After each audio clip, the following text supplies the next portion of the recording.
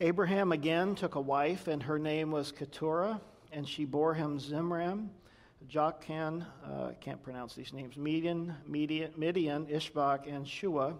Jokshan begot Sheba and Dedan, and the sons of Dedan were Ashurim, Lethuim, and Lemumim.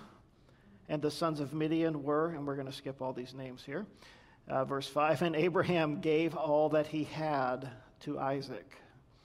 But Abraham gave gifts to the sons of the concubines which Abraham had, and while he was still living, he sent them eastward away from Isaac his son to the country of the east.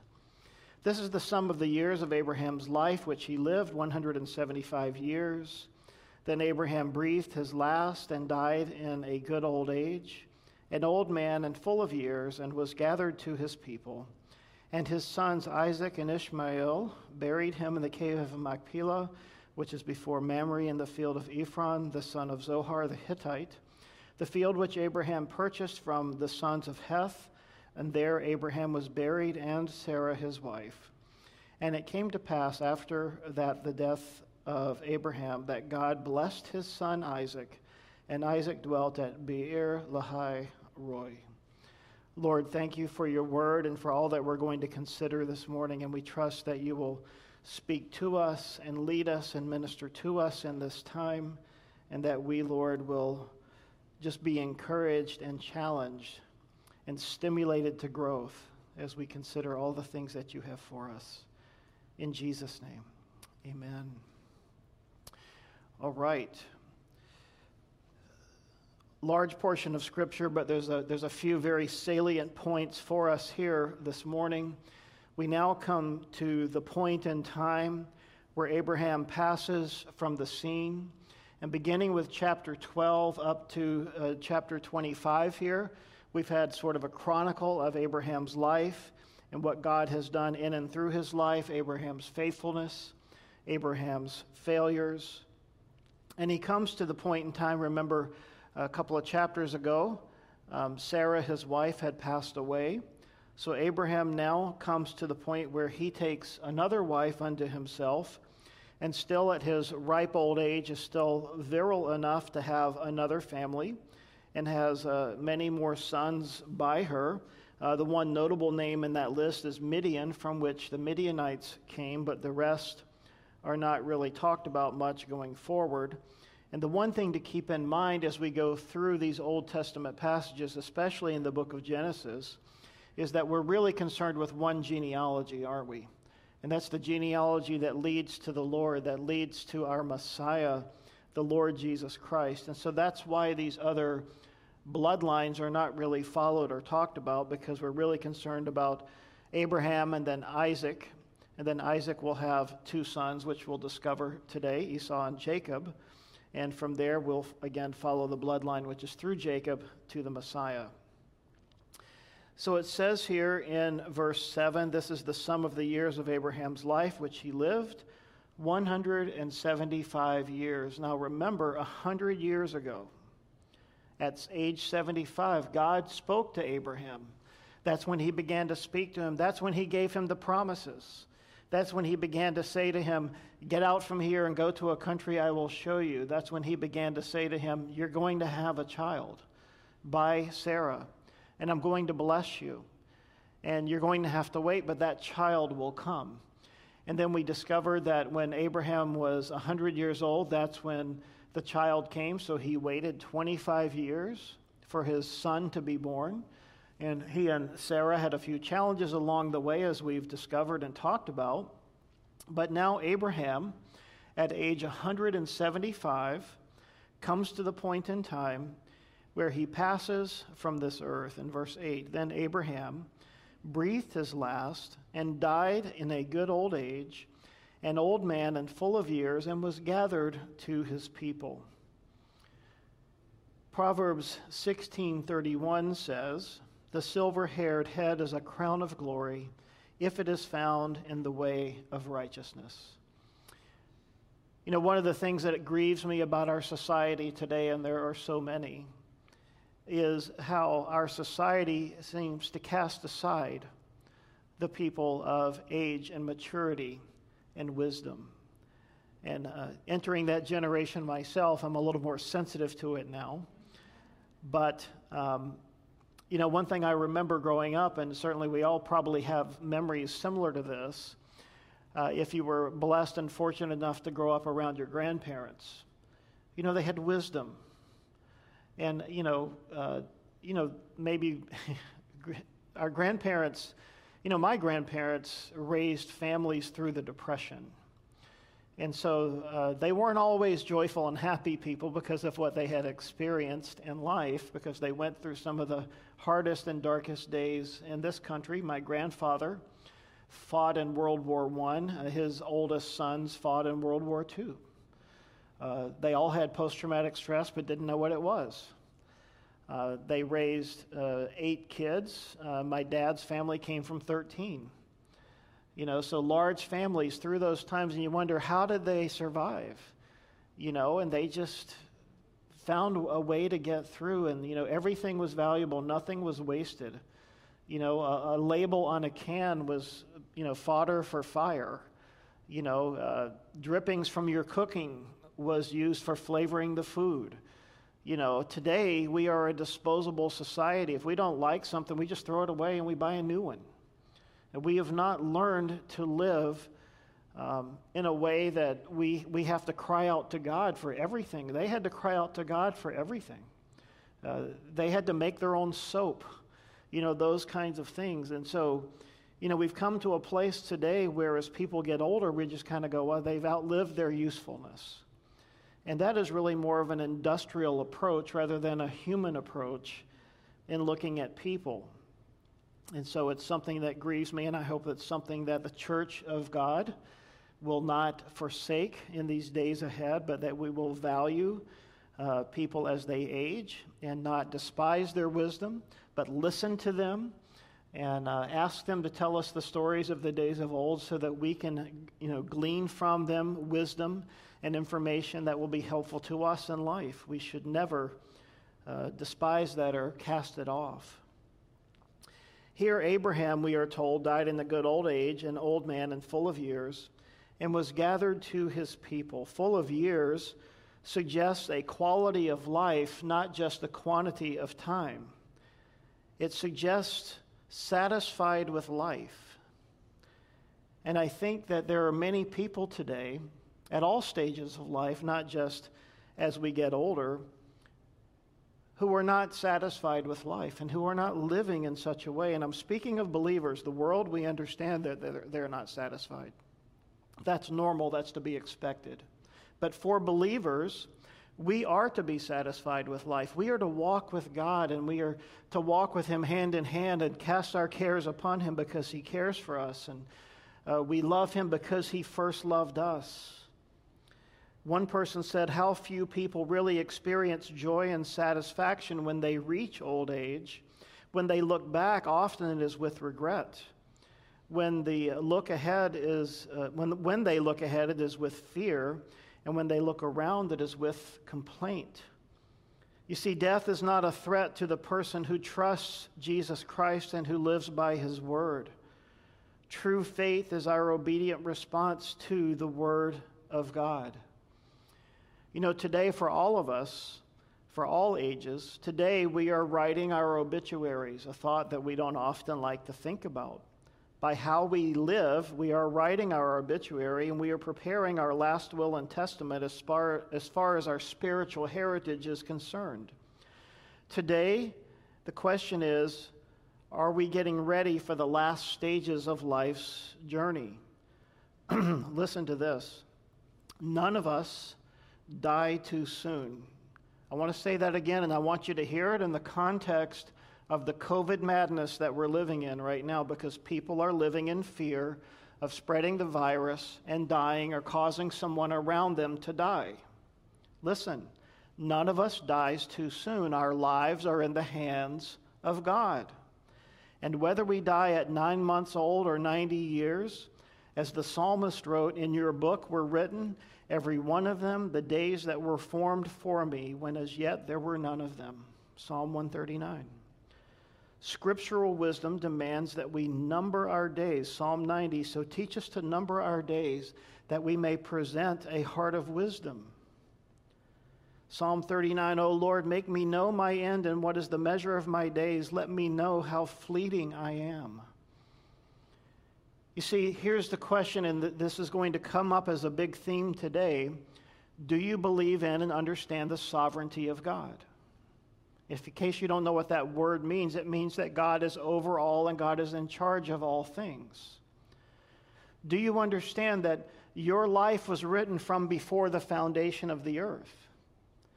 Do you understand that God is in control, that God knows the beginning from the end, that God has appointed what the day will be and what the hour will be when you and I will take our last breath? And I'd like to boldly suggest to you this morning that to be so vain as to think that you and I can control that is foolish. It's pride. God is in charge. God is in control. And we are to live our lives unto the Lord without fear. We are to live our lives full of faith, for we walk by faith, not by sight, Paul tells us in 2 Corinthians chapter 5. 1 John, the Apostle John says, 1 John 4:18, there is no fear in love, but perfect love casts out fear. Because fear involves torment, but he who fears has not been made perfect in love. You see, if we understand and we are walking in the love that the Lord Jesus Christ has given to us by virtue of his blood on the cross and his suffering so that we might have eternal life with God the Father, if we don't understand that, if we don't know that, if we don't own that, then we walk in fear. And whatever is not of faith is sin. Fear and faith are antithetical to one another. Paul wrote in Romans 8, verse 15, for you did not receive the spirit of bondage again to fear, but you received the spirit of adoption by whom we cry out, Abba, Father. 2 Timothy 1:7, for God has not given us, believers, a spirit of fear, but of power and of love and of a sound mind. Listen, the world has lost its mind, has it not, with COVID? But the sad thing is much of the church, as I look out across the church landscape, much of the church has lost its sound mind with respect to COVID. You know, there's always tests, there's always trials, there's always challenges. But the thing that honestly grieves my heart the most in these days is that the church is falling prey to the wiles and the schemes of the devil. And he's done a great job because he's taken fear and he's used it as a motivator, and so many people across the Christian spectrum have bought into it. Hebrews 13:5. Let your conduct be without covetousness. Be content with such things as you have. For he himself has said, I will never leave you nor forsake you, so that we may boldly say, the Lord is my helper. I will not fear. What can man do to me? If you would give me a little bit of leeway this morning, I will not fear. What can a virus do to me? If our days are written in his book and they are numbered since before the foundation of the earth, and if God is sovereign and if God is in control, then let me encourage you this morning. Live by faith, not by fear. The day will come when each one of us will breathe our last, unless the Lord comes back for his church and we are swept up in that glorious event called the rapture to go rise and meet him in the air. And I certainly hope and pray for that. But having in the past 2 years sat at the bedside of my parents and watched them take their last and watched the process by which they passed from this earth, and having the great privilege to sit there beside them as they were hassling for their last breath, and with my family to pray over them and to read scripture to them. Listen, if I go before the Lord returns, I pray that it would be like that my family could be gathered around praying and reading scripture. But that moment, and I remember it as clear as day, and maybe some of you do as well if you've been through that experience. You know, in that moment, there was a sense of the presence of the Lord. And that moment did not come before God had ordained that that moment would come. I had an uncle a few years ago who, one of my mom's brothers, who was, he had always had angina, which is a heart condition, for most of his life. And, you know, we all thought that's what was going to take him. But later in life, he developed prostate cancer. And that's what took him. And you see, often we think we know what might happen or when we might go, or we have these plans in our mind. And I tell you, put those things aside. Live with freedom, live with faith, knowing that God is in control and that God is in charge. You see, Abraham, when he came to the end of his life, he had fulfilled what God had ordained for him. And so it is for you and for me. Well, as we continue along in verse 9 of chapter 25, and his sons Isaac and Ishmael buried him in the cave of Machpelah, in the same place where his wife Sarah was buried. And it came to pass after the death of Abraham that God blessed his son Isaac. Now remember, Isaac is the heir.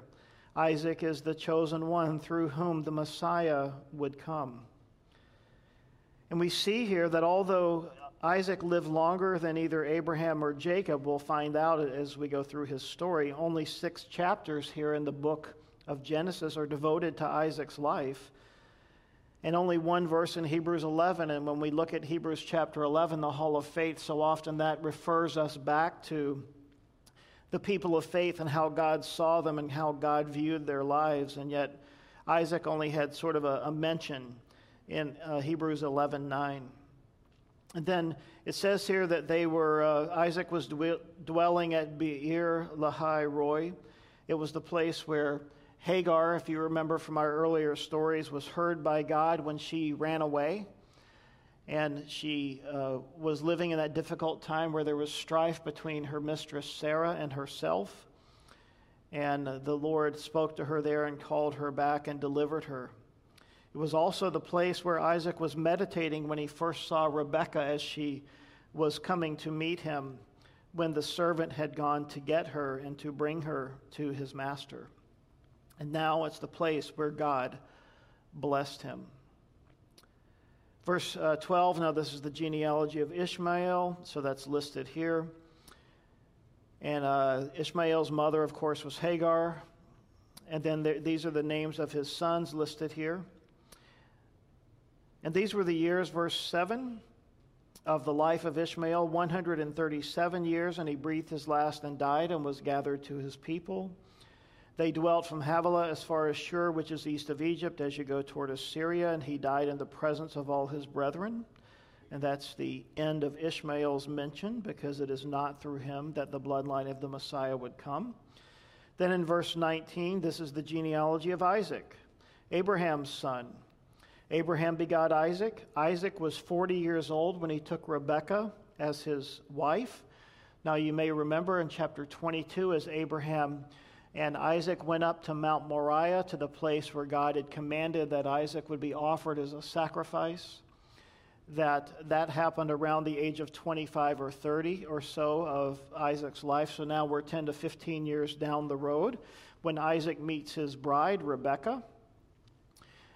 And so they had gotten married.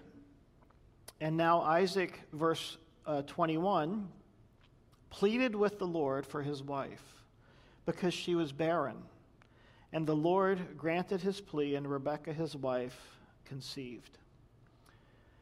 Now, remember when Rebekah was departing from her home, that there was sort of a prophecy that her family had prayed over her, which was that she would become the mother of thousands and millions, which was true. It's what was going to happen. And, of course, the promise had also been given to Isaac through Abraham from the Lord, that indeed that's the way the Lord was going to operate. So as Isaac and Rebekah came together, we understand that they came together with expectation. And you can understand that, right? That this is what was spoken to them by the Lord and by their families, and prayed over them and prayed for them. So when Rebekah met her beloved Isaac and heard him reiterate the divine promise of offspring, that his seed would be as the stars, She fully expected to soon be pregnant, but it did not happen, and now 20 years have passed. And Isaac was approaching 60, and Rebekah was still barren, and Isaac's brother, Ishmael, had produced 12 sons to Isaac's 0. So you know that they were looking at these things. And it's interesting that as we see here that Isaac pleaded with the Lord and that he prayed, the same word for prayed is used in Exodus to describe Moses' powerful entreaty of the Lord to remove the plagues of Egypt. So there's prayer, then there's an intense prayer. And so that's what was happening here as Isaac was pleading with the Lord. Now, remember Abraham and Sarah, as they had come to that place in their lives after they had been waiting many years, they decided to help God out, and that's how Hagar entered the scene and how Ishmael entered the scene. But here, hopefully, Isaac has learned from his father's mistakes, and rather than he and Rebekah going to other kinds of means, they instead prayed. And so let that be an encouragement for you, for me, for us. Let it be a reminder that when we encounter difficulties, when we encounter trials, that hopefully our first response is to pray, to seek the Lord. And so Rebekah became pregnant. But the children struggled, verse 22, within her, and she said, "If all is well, why am I like this?" And she went to inquire of the Lord. You see, now she's having difficulty. Remember, there's no OBGYN, no ultrasounds, no pregnancy tests. And as she's going through her pregnancy, there's something going on within her. Her belly is churning. The babies are just going berserk within her belly. In fact, the language would indicate that they were literally wrestling in the womb. And so the children struggled together within her, and she said, "If all is well, why am I like this? What's going on within me? What's happening inside of me?" And so she prayed. She went to inquire of the Lord. Again, an encouragement. When we encounter some kind of difficulty, some kind of trial, go to the Lord, cry out to God, say, "Lord, what is going on here?" And the Lord spoke to her, verse 23, and said, "Two nations are in your womb. Two peoples shall be separated from your body. One people shall be stronger than the other. The older shall serve the younger." So as he speaks to her, he's telling her, first of all, you have twins. So thank God for his grace and that he let her know that she was having twins and didn't discover at birth, "Oops, there's two in there." And he says there's two nations in your womb, not just two people. Two people groups shall be separated from your body. One people shall be stronger than the other, and the older shall serve the younger. Telling her that what tradition says, which is the oldest, would come out, and then he would be, the oldest male would be the owner of the birthright to the father's inheritance. And she's saying, and God is warning her up front many, many years in advance, at least probably 20 years in advance, that what's going to happen is the younger will be the one who takes the birthright. And all of this has to, of course, just kind of be like a blow your mind kind of a thing. Rebekah learned that the tumult in her womb was not of her or Isaac's doing, but was a part of a divine plan that God was working out for his own purposes and glory. The abiding fact is, the order of nature is not necessarily the order of grace. Notice in all of this that God offers no explanations for why he's doing what he's doing. And he certainly offers no apologies for his choice. The love of God transcends human convention. His sovereign grace will not bow to the order of nature or to human expectations. His merciful election is a fact, whether we understand it or not. God's purposes are as set as they are incomprehensible. You see, God ordained this. God chose this to happen. So when her days were fulfilled, verse 24, for her to give birth, indeed there were twins in her womb. And the first came out red. He was like a hairy garment all over, so they called his name Esau. So this little red hairy football pops out. And afterward his brother came out, and his hand took hold of Esau's heel. So his name was called Jacob, which means heel catcher or supplanter. And Isaac was 60 years old when she bore them. So they waited for 20 years of marriage after many failed attempts to have children for God to answer their prayer. Now, what's recorded for us in that gap of the 20 years is that presumably this is the first time that they really prayed to the Lord, that they got tired of waiting. And it makes me wonder, and I think it should cause us to ponder the fact that sometimes, of course, God always moves in his own time, in his own way. But sometimes, remember, there's this verse in James that says, you have not because you ask not. And it makes me wonder, did God wait the 20 years to move in that way and to bring these children into their lives because they hadn't prayed? And I wonder, it's speculation on my part to be sure. But this is the first time it's recorded that Isaac went and he pleaded with the Lord and said, Lord, please, you've promised, it's not recorded, but you wonder, he knows the story of what happened with Abraham and Sarah, his father and his mother, and how God caused them to wait all those years, 25 years, for Isaac to come along. Now they're approaching 20 years, and Isaac is now praying, God, are you going to do to us what you did to my parents? Is there another 5 or 6 years in this? God, please listen, please hear. And so they came and they prayed, and God answered, and they gave birth, and these 2 children come out. So between verse 26 and 27, we have another one of those huge gaps in time. They were born, and then in verse 27, so the boys grew. And Esau was a skillful hunter, a man of the field, but Jacob a mild man dwelling in his tents. When it describes Esau, it is just as he said. He was a real man's man, an outdoors man, a hunter, and that was his life. He was just, the guy you would see today with the truck and with the camo gear on, and he would always be out in a duck blind or somewhere hunting deer. That would be Esau.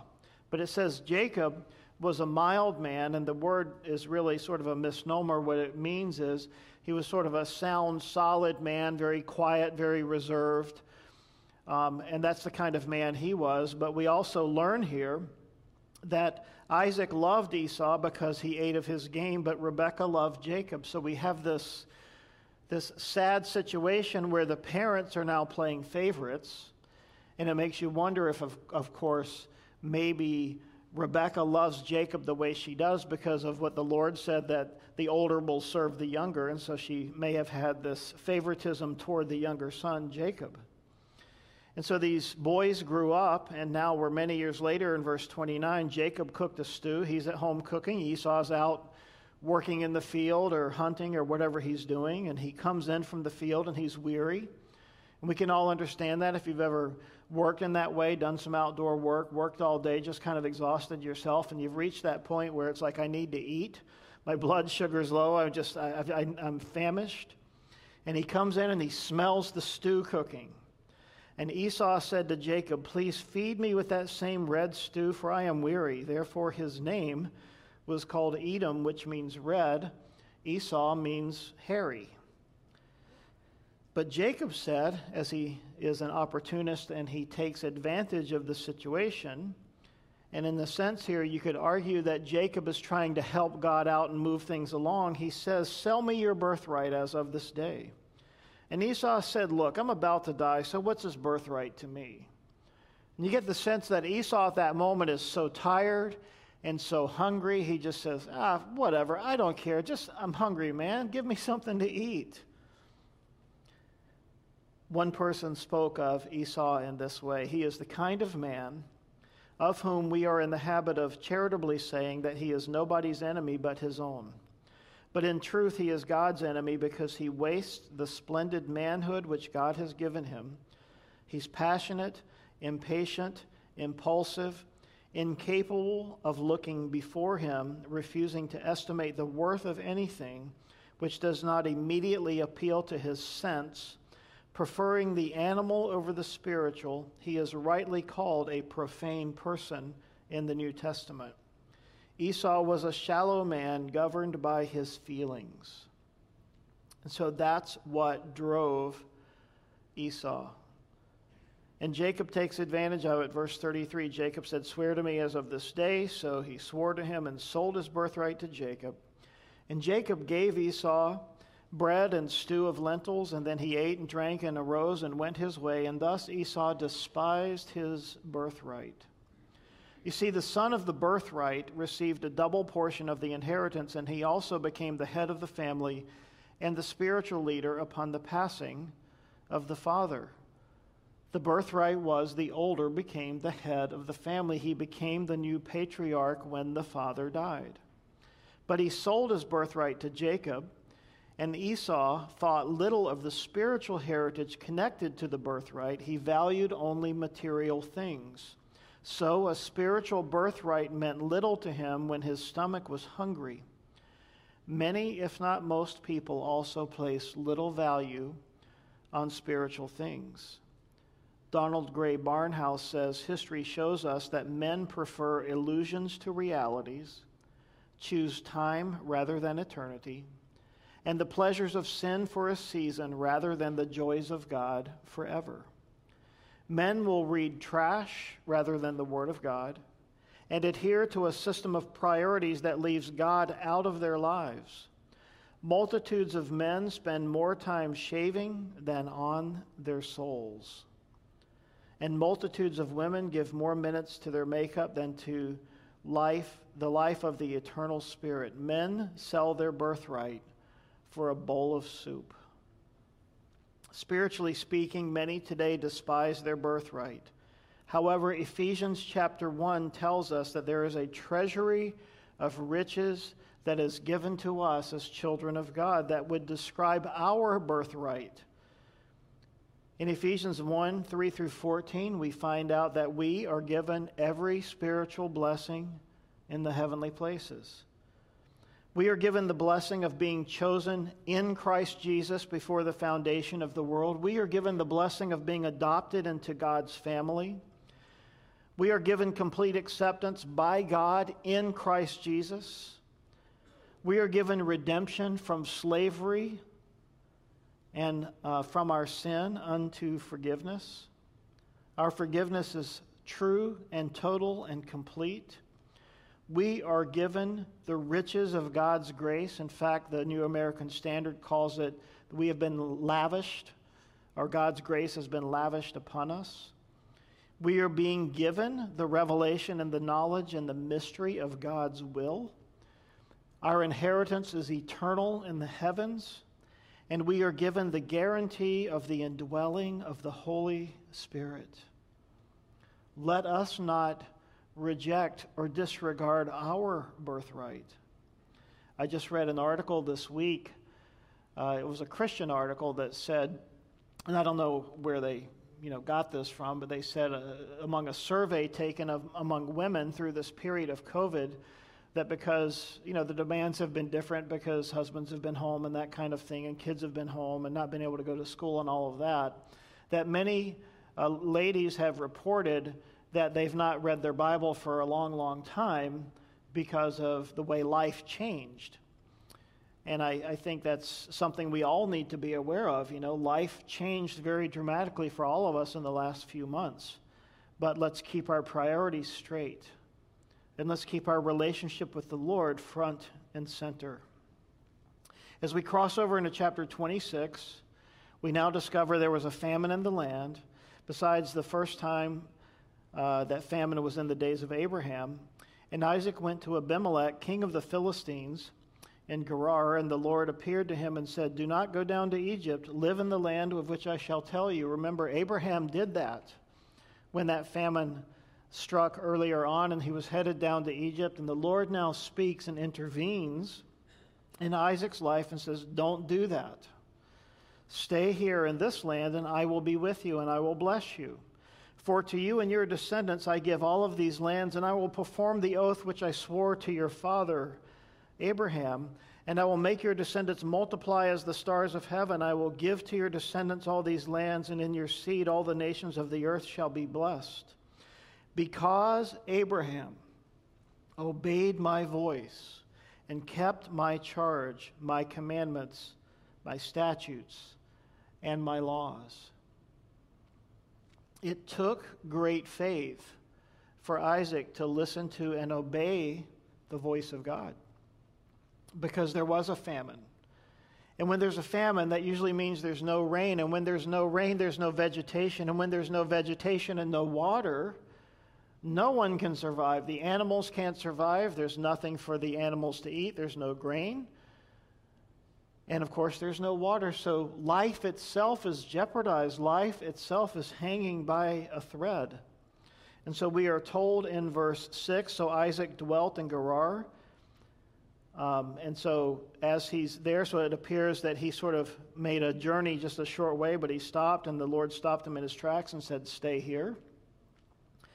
And so praise God that Isaac had the faith and the obedience to listen to the Lord. And in verse 7, the men of the place asked about his wife, and he said, she is my sister.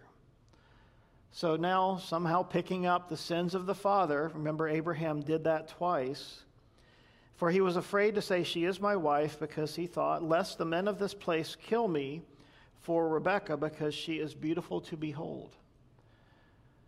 So he had the faith to believe God when God spoke to him and said, hey, don't go down to Egypt. Stay here, and I'm going to take care of you. I will bless you here where you are. But in that moment, as the men came and he was faced with this reality that he could be killed because his wife was so beautiful and they would want to take her for themselves, he lies and he tries to work out the situation on his own. Now it came to pass, verse 8, when he had been there a long time, that Abimelech, king of the Philistines, looked through a window and saw, and there was Isaac showing endearment to Rebekah his wife. If you have a King James, it says that he was sporting with his wife.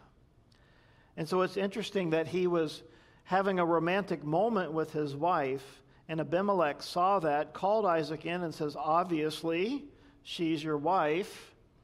So how could you say she's my sister? And Isaac said to him, because I said, lest I die on her account. I was afraid. Again, I was living in fear.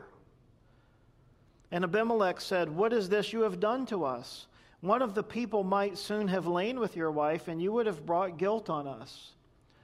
So it's interesting how in these societies they valued and honored marriage, but not human life, because in both situations these men, Abraham and Isaac, feared that they would be killed so that the marriage bond would be broken so that they could take their wife. Doesn't that seem a little weird, a little strange? That would be the kind of law they would think, well, we don't want to, violate the sanctity of marriage, but it's okay to kill somebody to get their wife. It's just kind of crazy. But that's the environment they were living in. And so Abimelech says, what have you done? And Abimelech charged his people, saying, he who touches this man or his wife shall surely be put to death.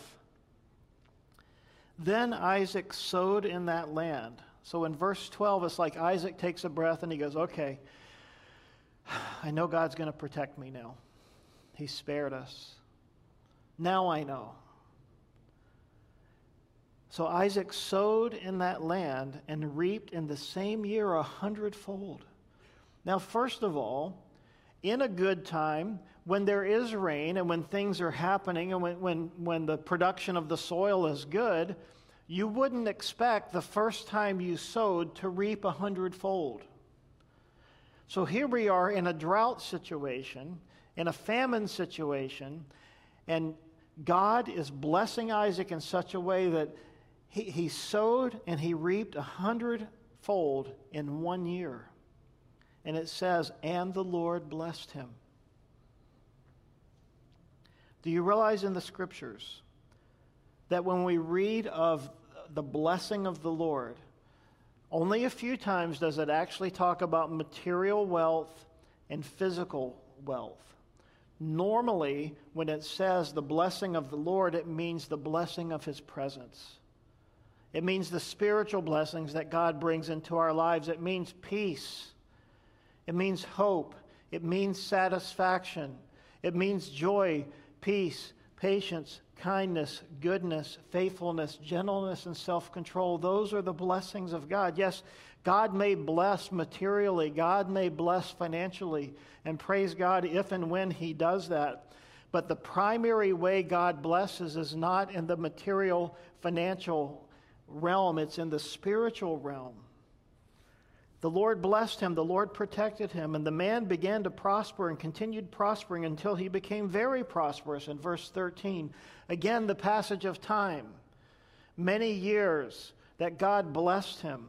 For he had possessions of flocks and possessions of herds and a great number of servants.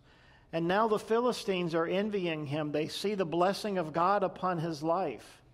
And God is doing what needs to be done in that environment, in that time, in that day, so that people would see how God was blessing him. And you see here there's a witness that's going out because of how God is putting his hand upon the life of Isaac. And Abimelech said, I skipped a verse. Now the Philistines had stopped up all the wells which his father's servants had dug in the days of Abraham his father, and they filled them with earth. And they did this because they were afraid and because they were jealous of the blessing of God on Isaac's life. They see God blessing him. They see the water. Think about this. In a time of drought, Isaac is out there digging wells. And God is saying, boom, there's some water for you. It's just amazing how God is blessing him. And now Abimelech said to Isaac, go away from us, for you are much mightier than we. Now, you see sort of the pattern here that God used back or forward in time with the Pharaoh in Egypt. Remember when the children of Israel had gone down and they'd become too great and Pharaoh became afraid. And so Abimelech said to Isaac, go away, for you are much mightier. Then Isaac departed from there and pitched his tent in the valley of Gerar and dwelt there. And Isaac dug again the wells of water which they had dug in the days of Abraham his father, for the Philistines had stopped them up after the death of Abraham. And he called them by the names which his father had called them. Also Isaac's servants dug in the valley and found a well of running water there. That would be living water, like an underground spring. But the herdsmen of Gerar quarreled with Isaac's herdsmen, saying, the water is ours. So he called the name of the well Esek, because they quarreled with him. The Esek means place of quarrel. And then they dug another well, and they quarreled over that one also. So he gave it another name that indicates a struggle over the water. And he moved from there and dug another well, and they did not quarrel over it. So he called its name Rehoboth, because he said, for now the Lord has made room for us, and we shall be fruitful in the land. And there he went up to Beersheba. Now verse 24, and the Lord appeared to him the same night and said, I am the God of your father Abraham. Do not fear, for I am with you. I will bless you and multiply your descendants for my servant Abraham's sake. So he built an altar there and called on the name of the Lord, and he pitched his tent there, and there Isaac's servants dug a well. So now we have this epiphany, this appearing of the Lord to him and reconfirming his commitment to him. And remember, God did this with his father Abraham on a number of occasions. And here he does it with Isaac. And we don't see it too often in Isaac's life, but here we see it where the Lord is appearing to him. And he says, the promises I've given to your father, I'm giving to you. Do not fear. And whenever we see the words do not fear, that means fear is present. And so here the Lord is speaking to him saying, do not fear. Why? Because I'm with you. And just as we said earlier, fear is not of faith. So this morning, maybe you need to hear these words here in the middle of verse 24. Do not fear, for I am with you. And if you need to hear those words this morning, receive them in faith, knowing that the Lord is speaking to you. I will bless you and multiply your descendants for my servant Abraham's sake. And then thankfully, Isaac responded the way his dad had responded. He built an altar, he called on the name of the Lord, and he worshiped. And then Abimelech came to him from Gerar with Ahuzah, one of the friends, and Pichol, the commander of his army. And Isaac said to them, why have you come to me, since you hate me, and since you've sent me away? But they said, we have certainly seen that the Lord is with you. And so we said, let there now be an oath between us, between you and us, and let us make a covenant with you. You see, the witness had gone out. The world had seen how God had blessed Isaac and his family and how God had his hand upon them. And in that moment, his enemies saw that, and they came and they said, look, we can't fight against you, so let's form a covenant with you and just have an agreement that we'll dwell together in peace. Verse 29, that you will do us no harm, since we have not touched you, and since we have done nothing to you but good, and have sent you away in peace. You are now the blessed of the Lord. Man, when a pagan can say to you, wow, we see God's blessing in your life, and you are the blessed of the Lord. Listen, something good is happening, right? God is moving. So he made them a feast, and they ate and they drank. Then they arose early in the morning and swore an oath with one another, and Isaac sent them away, and they departed from him in peace. It came to pass the same day that Isaac's servants came and told him about the well which they had dug, and said to him, we have found water. So he called it Sheba. Therefore the name of the city is Beersheba to this day. And when Esau was 40 years old, he took as wives Judith, the daughter of Beeri the Hittite, and Basmath, the daughter of Elon the Hittite. And they were a grief of mind to Isaac and Rebekah. And that's where we will pick it up next time. So now we are sort of seeing the passing of the baton in the sense of we're seeing the boys coming along and now beginning to have their lives. But I hope that you understand today and that you see, and I just decided to call this message Sovereignty and Faithfulness. I hope that you've been encouraged by and seen the sovereignty of God and his faithfulness to his people, and to realize that God is sovereign in my life and your life, and he is faithful to you and me, and he expects from you and me a faithfulness to him. So let me encourage you today that God is with you. You do not need to fear. God's blessing is upon you. You have a spiritual blessing, as we talked about in Ephesians chapter 1. And if you didn't catch all that stuff that I listed out, just go read Ephesians 1, 3 through 14, and you will see it all listed out there for you. And understand that your identity in Christ, your heritage with the Lord, is defined in the Scriptures. And that God has blessed us and is blessing us and will bless us in the days ahead. And listen, we need his blessing, don't we? I mean, who knows what's after COVID, right? I'm not trying to be morbid. I'm just saying there's always going to be something, some situation in which we have to trust God. And we don't know what life is going to be like in the days ahead. We are not guaranteed tomorrow, but we are guaranteed that God will walk with us through anything that we face.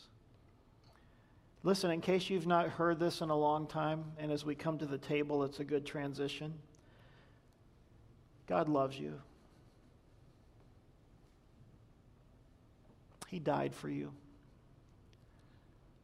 He wants you to know him. He wants you to walk with him.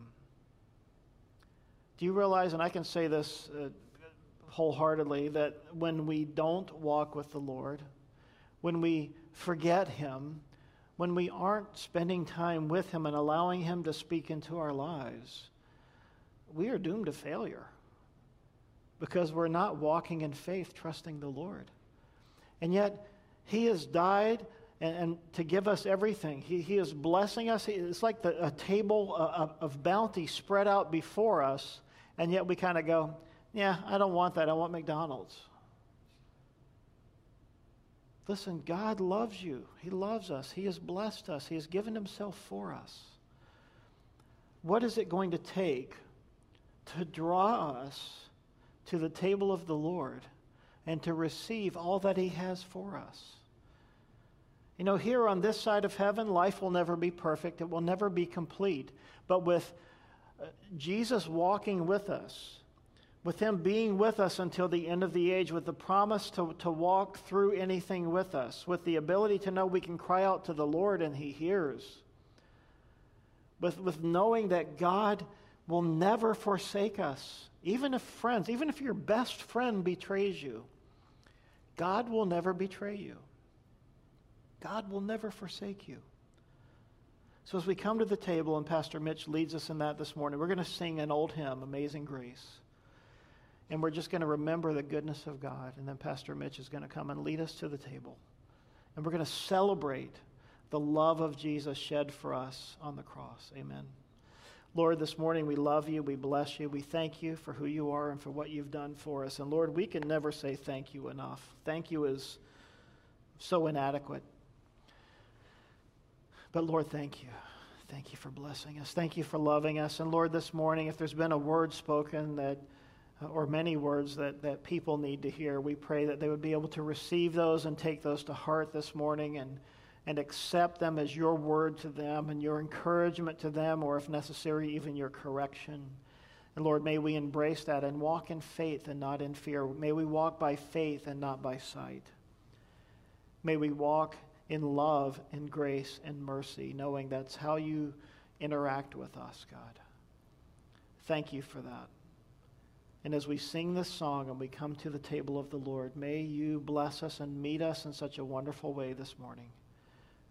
In Jesus' name, amen.